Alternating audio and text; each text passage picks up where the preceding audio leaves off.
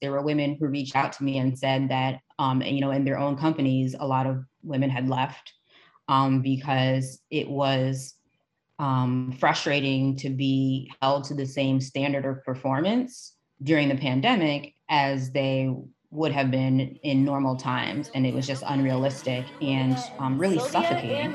Hi, I'm Sylvia Beckerman. Join me today as I talk to an extraordinary woman who is changing the world by making a difference in her life and the lives of those around her. I am Elisa Stevens Shields, and I'm an assistant professor of biostatistics at the University of Pennsylvania. I work on a number of different studies related to public health and evaluating interventions to increase the health of populations. Some of the disease areas that I've worked in have included HIV and infectious disease, mental health, endocrinology.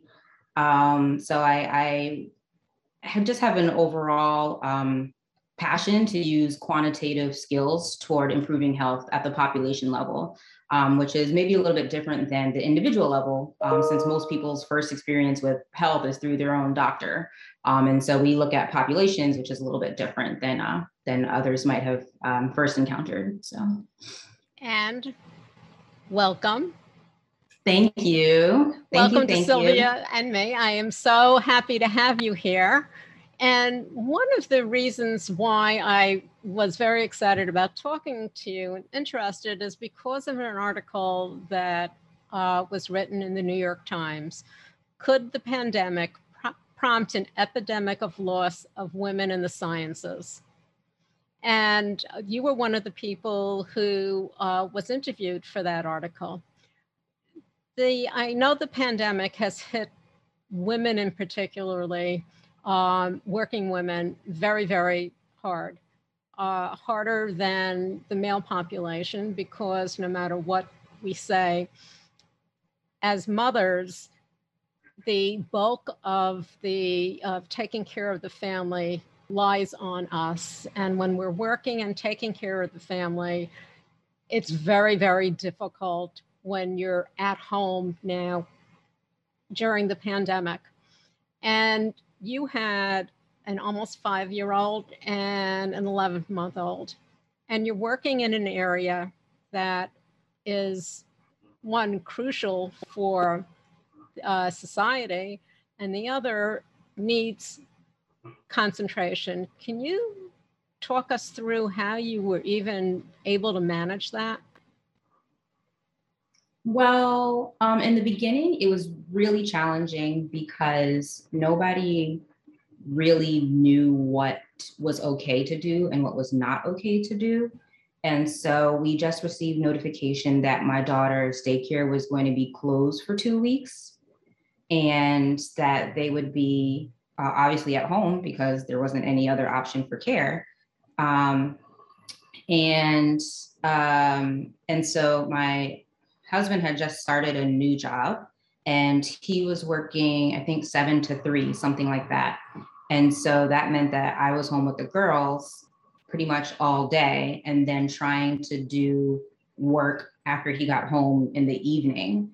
And so I would try to do work from maybe like 4 to 11 with a dinner break, but that's after already having been home with my 2 girls like all day. So pretty much the time that I was devoting to work was like time when I was already like mentally spent. And then even when things started to like open back up and we were able to bring a nanny into our home to help, we still, it kind of, things didn't go back to normal for everyone. We still had, the nanny would primarily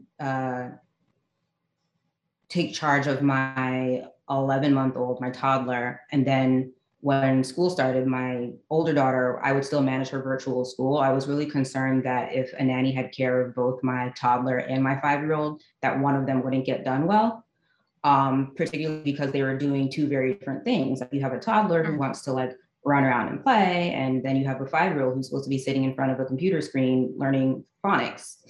And so for her virtual lessons, I would have her sit with me and, with appropriate space, maybe like 10 feet apart. And so I would kind of do work and then look over and just make sure that she was paying attention. And that was about 3 hours of every day. So even when we were able to kind of felt safe bringing somebody back into our home, it was still kind of not fully going back to normal because I still had, everybody in the house, and then my 5-year-old doing her like virtual lessons with me. So then even when I did get to the parts of the day where I was working by myself, again, it was toward the end of the day where I was like, I'm a morning person. So I like to do my best, deepest, hardest thinking when I first get to work. After I settle in, I have my cup of tea. But that time was like virtual school time. And then like my older daughter would go downstairs and join our nanny or my husband, depending on the day. And then I would try to like switch gears and go into like, trying to do kind of the harder, deeper thought requiring things, but by then it's the afternoon and my thinking is just not the same. So it kind of interrupted my circadian rhythm with regard to just how I operate best at work. You're in an area that has, women are the minority. STEM, science, technology, engineering, mathematics. And can you tell us, how did you first initially get interested in this area? And a little bit of that background. Yeah, I'm actually really excited about sharing what biostatistics is with others because I think it's a very cool field. I had started out, well, I had always loved math ever since I was a kid. Math was my favorite subject. But then when I was in high school, I had decided that I had wanted to pursue medicine and I wanted to be, I think, a pediatrician. I wanted to be some type of doctor. But then when I got to college, I started off majoring in biology. And then my spring of my freshman year, I decided, no, I really wanted to major in math. So I switched, but I still had the goal of pursuing medical school afterward. But then when junior year came around and everybody started preparing for the MCAT, I realized that I was not passionate enough about pursuing medicine to bring myself to prepare for this exam. And so I kind of had this, I call it my mid-college crisis, where I didn't know what I was going to do afterward. And so I literally just started Googling, what do people with math degrees do? And I came across the websites of the American Mathematical Society and the American Statistical Association. And I just started reading different career profiles of people who had had math degrees. And I came across one of a biostatistician, and it talked about, just using math to infer like whether new treatments are effective, and some other examples. And I had coupled that with a supervisor of mine at a front desk job that I had in college who had told me that she was interested in pursuing public health. And she was the first person to explain to me that public health was looking at the health of populations rather than looking at the health of an individual. And so kind of with those two things in mind, I said, okay, I think this biostatistics thing and public health thing sounds kind of cool. How can I find out more about it? And so then I started at that same time of my junior year of college, when I was having this mid-college crisis, I started researching internship opportunities or summer research opportunities to get more exposure to biostatistics. And so I found a summer research internship. It was called the RISE program, and it was at the University of Medicine and Dentistry of New Jersey. I was born and raised in Teaneck, New Jersey, and I was attending college at the University of Maryland. So I liked the idea of, being home for the summer and then learning about this new field. And so I participated in this summer research program, and I learned things like programming in the R language, and some basic things about regression modeling and, applying it to particular health problems. And so after that, I decided that I loved biostatistics, and I decided that that was what I wanted to pursue in graduate school. Now, I want to ask you, you're a woman and you're a woman of color. How was it that you were able to, I'm sure you must have, just being a woman, you'd be up against some barriers. People don't really want you in there. And then being a woman of color, how did you manage to push that aside, or did you, and focus on what your end goal was? Yes, I think that there are some personality factors and I guess family factors that might have worked to my advantage. I am the third child in my family. I have two older brothers. They're 5 and 7 years older than me. And I think that that actually did a lot just for being comfortable around boys and not taking, for the lack of a better word, like crap from boys, or not feeling like I'm, I guess maybe feeling a little bit less singled out, or maybe a little bit less uncomfortable than maybe other women might have. I mean, sometimes it's just being able to, or be comfortable and confident to assert yourself in a situation where people are talking, or, not letting people interrupt you, or, sometimes boys communicate with each other differently and they can be kind of harsh and tell mean jokes. And all of those things sometimes can be a little bit isolating when you're not used to it. And so I just think kind of like having brothers was a big part of my childhood. And I think it did a lot for my personality and just giving me a lot of confidence. My brothers are great, and they have always said, you're smart. If people say mean things to you, it's because they're jealous. Like, they always said a lot of things to instill a lot of confidence. And I think that confidence was something that I carried with me, so that if I did encounter somebody who tried to make me feel bad or feel different, that I always fell back on, well, what my brothers say matters more than anything else. And so I think that was a big part of my success. And my parents were also very supportive.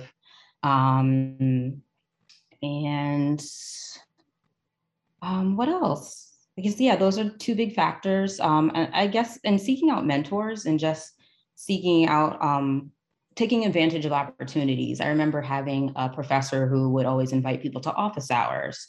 And so, I always attended like extra office hours. Sometimes I would attend multiple discussion sections of the same class because I had heard through the grapevine that this TA was better than the next one. So just trying to find like those little advantages and talk to people and figuring out little tips along the way, I also found to be really helpful. So with how you grew up, with the support of your family, the fact that you had two older brothers who taught you how not to take crap from people and just move ahead. Before we continue, I have some breaking news. This episode of Sylvia and Me is brought to you by Stello Mints. Did you know that 1/3 of Americans are living with extreme stress? Sadly, this has only been compounded by the pandemic, leaving millions of people like you and me trying to figure out how to cope with the ever-increasing pressures from work and life. That's exactly what Stello Mints were made for. Powered by CBD, Stello Mints are a fast and simple way to feel more calm and clear-minded throughout the day. Stello Mints start at $30 per pack of mints and come in peppermint, lemon, and matcha. For a limited time, listeners of Sylvia and Me get 15% off Stello Mints. Simply go to stellomints.com. That's STELLO mints.com and use the code Sylvia. And now, back to our podcast. Let's get back into how you did all this research and you decided that this was the field that you wanted to go into. Tell us more about it, because in researching, it's very interesting, and it's not anything that I can admit to having heard of before until I had read the article. So why don't you tell us, what really does it entail? Research, or like biostatistics in general? Biostatistics in general, and then we can go into what kind of research you're doing. Sure. So biostatistics is a discipline that is unfortunately named in a way that people often confuse it with bench science or lab science. So it's actually statistics for the purpose of advancing health and medicine. And so we learn ways to deal with types of data that are common in health research. So things like survival analysis, where you have data on the time to some event occurring, like time until death or time until recurrence. That creates challenges just for the methods that you use to analyze data. So if you've ever taken a statistics class, then you might have heard of things like a t-test or like running linear regression. But those methods may not work in settings where you have longitudinal data, where you're following people over time and getting repeated measurements of something, or when you have genetic data, where you have a lot of different genetic variants that you're trying to associate with some disease outcome. So there are a lot of nuances about health data that challenge the use of other statistical approaches that you might have learned about in a like first year statistics course. And so that's what we do in biostatistics. So it's really a lot of math, it's probability theory, and statistical inference applied to questions that arise in health and medicine. And you talk about, I've read that you've talked about how it affects endpoints of future clinical trials. You know, we hear a lot about clinical trials, and people think they're so hard to get into, and you have to be very special. And I spoke to someone who debunked that myth. What you do is to inform the public about future clinical trials. So how does this kind of mesh together?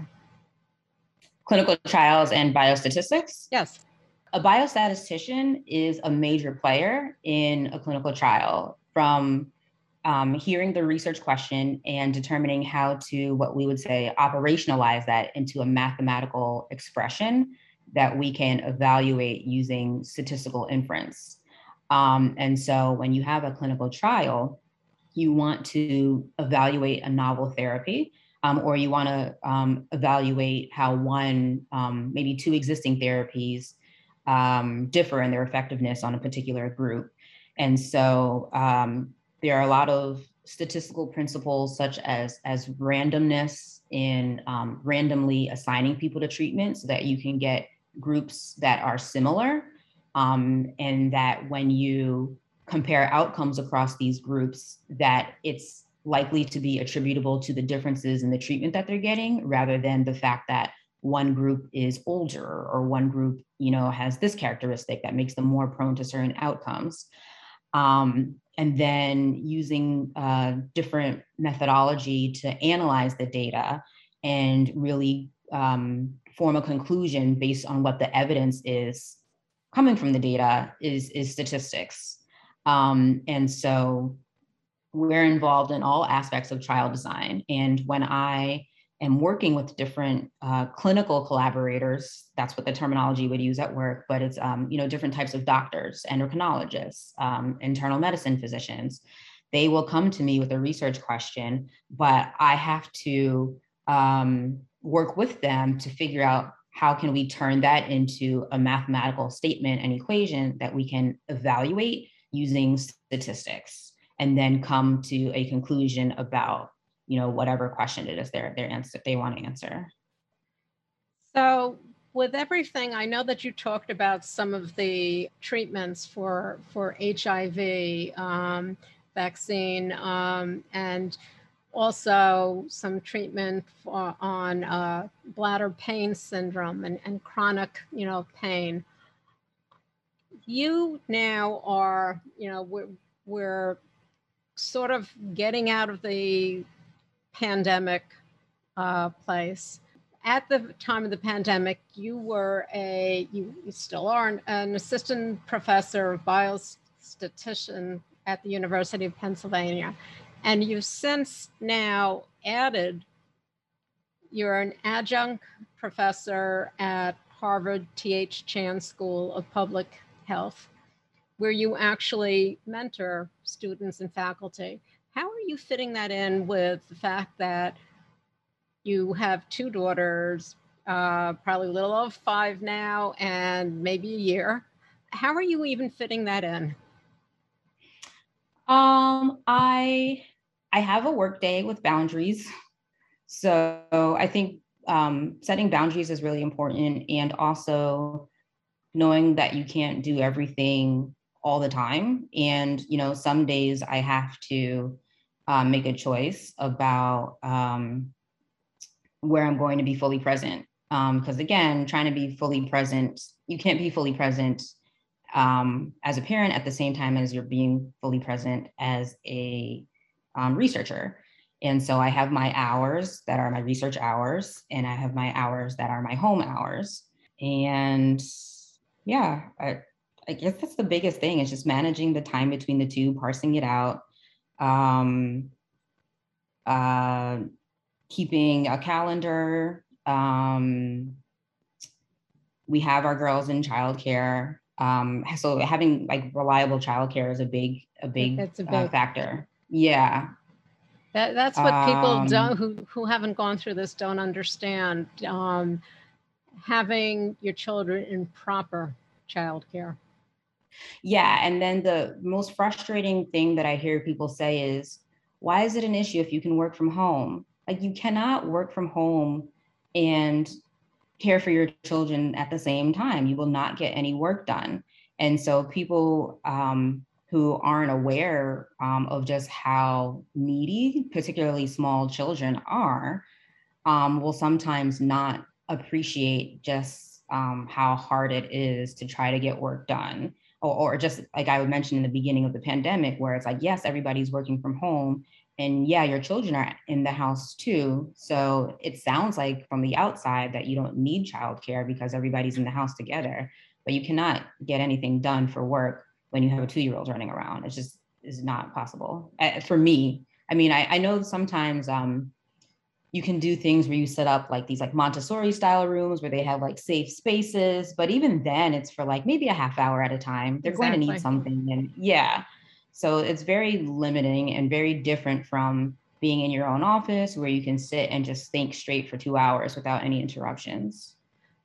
With the people that you've been around in your career path and the industry, do you see women dropping out of this career path due to the pandemic and everything that you've talked about, as far as being able to concentrate on something that you really need to concentrate on, and then giving full attention to your children when you have to? Yeah, I have definitely heard, or actually from when that article came out of the New York Times, there were women who reached out to me and said that in their own companies, a lot of women had left because it was frustrating to be held to the same standard of performance during the pandemic as they would have been in normal times. And it was just unrealistic and really suffocating.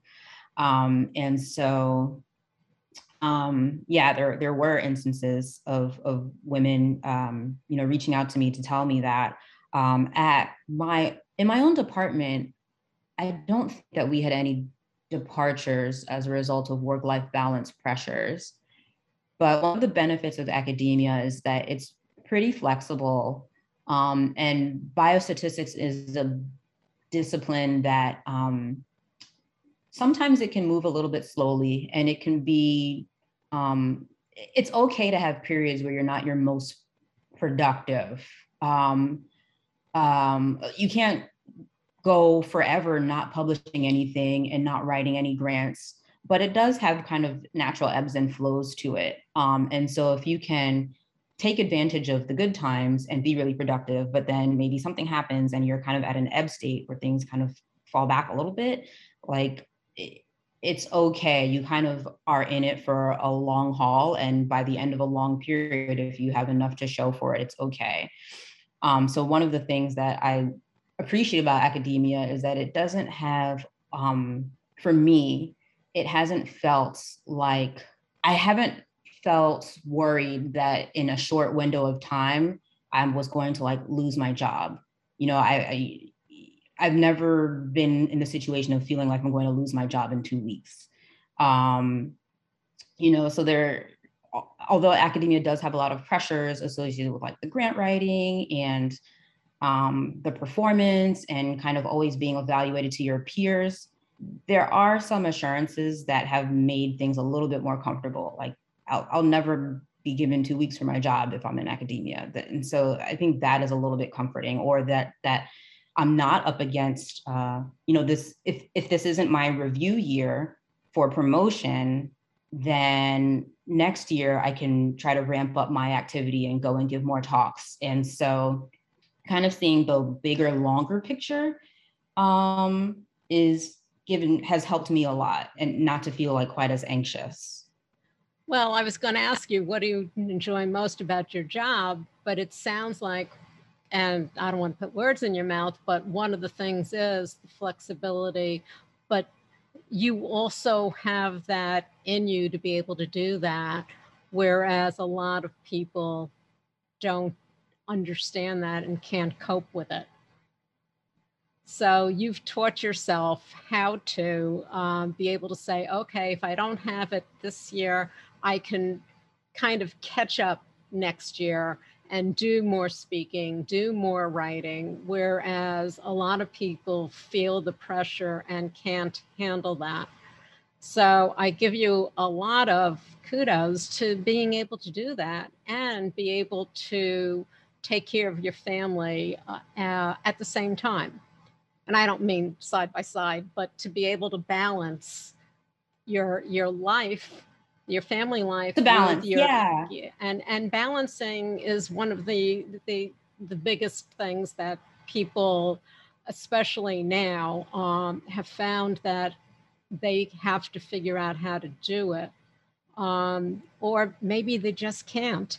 And maybe there is something. And so when they say women are not coming back to work, well, you have to take a look at who's not coming back to work. Burnout and not being able to balance.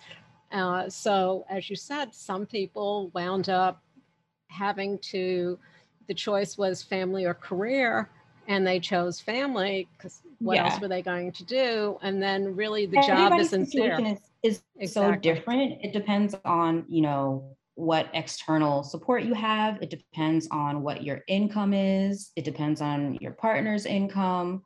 And so sometimes it might make more sense for one person to stay home if the childcare is going to, be more than what you're making. Exactly. And so those situations, they're all very individualized. And I can't, my situation where I was able to find out something that worked for me.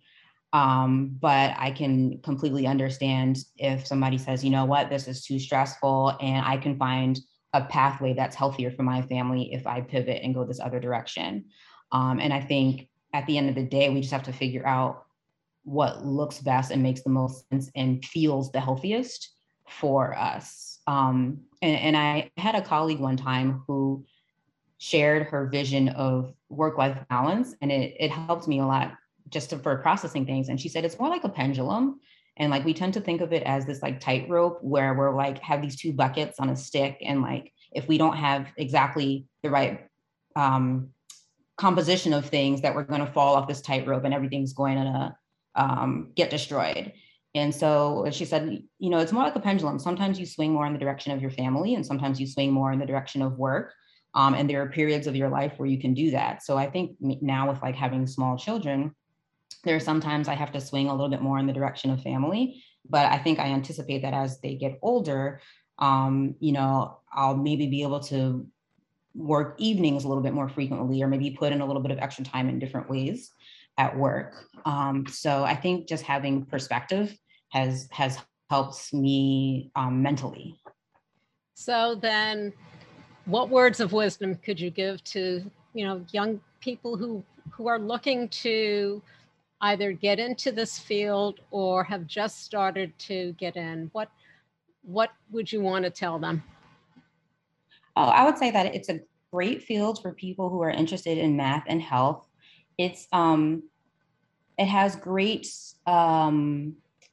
employment prospects, and statisticians are probably the lowest ranking, if not the lowest, as far as unemployment rates. Everybody always needs a statistician, and there are a lot of people who are not good at math. And so it makes you highly desirable. And I think that's also been something that's comforting for me, is that, if academia doesn't work out, especially having been at Penn for a while, I know that I have a great skill set that somebody will find useful.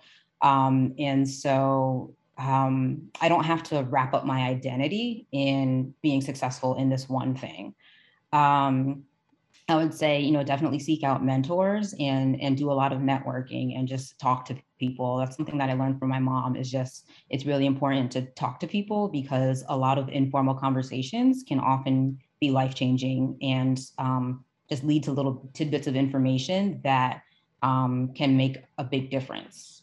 So okay, so now that we're coming back to some kind of, I can't use the word normal anymore, but what are you looking forward to doing the most fun with your family?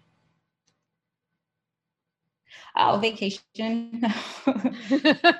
My daughters are back in swim class, so just like little joys, and just being outside and being around friends. I think probably for every weekend in the past 6 weeks, my older daughter says, "This is the best day of my life," because we've gone out to some park. So little things like that I'm really excited about and looking forward to. And work-wise, I'm actually really excited to go back to conferences. It's just really, it's always a very positive and warm environment when you go to a conference and you get to see your colleagues that you haven't seen since graduate school, and you get to hear about current trends in research. I feel a lot more connected to the fields after attending conferences. And we've been doing virtual conferences, which have been effective in different ways, but it's not the same as the in-person experience. And so I'm looking forward to that as well. Well, Elisa, I want to thank you for being here with me today and having this conversation. I think what you're doing is very important work, and I love where your head is. It's just great. So thank you so much. Thank you so much. If you come across anybody who's interested in the fields or just needs any advice, I'm always happy to offer my 2 cents. I'm a chatter.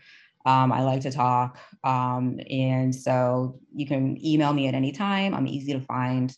Thank you for having me. And I hope that, somebody finds this helpful in their own career in STEM or in managing work and family. So thank you again. Elisa, thank you. Thank you for joining me today. If you liked what you heard, please share it with another person you think would be interested. And if you haven't already, please subscribe. Join me next week when I talk to another extraordinary, inspiring woman. This has been a Life of Prey production.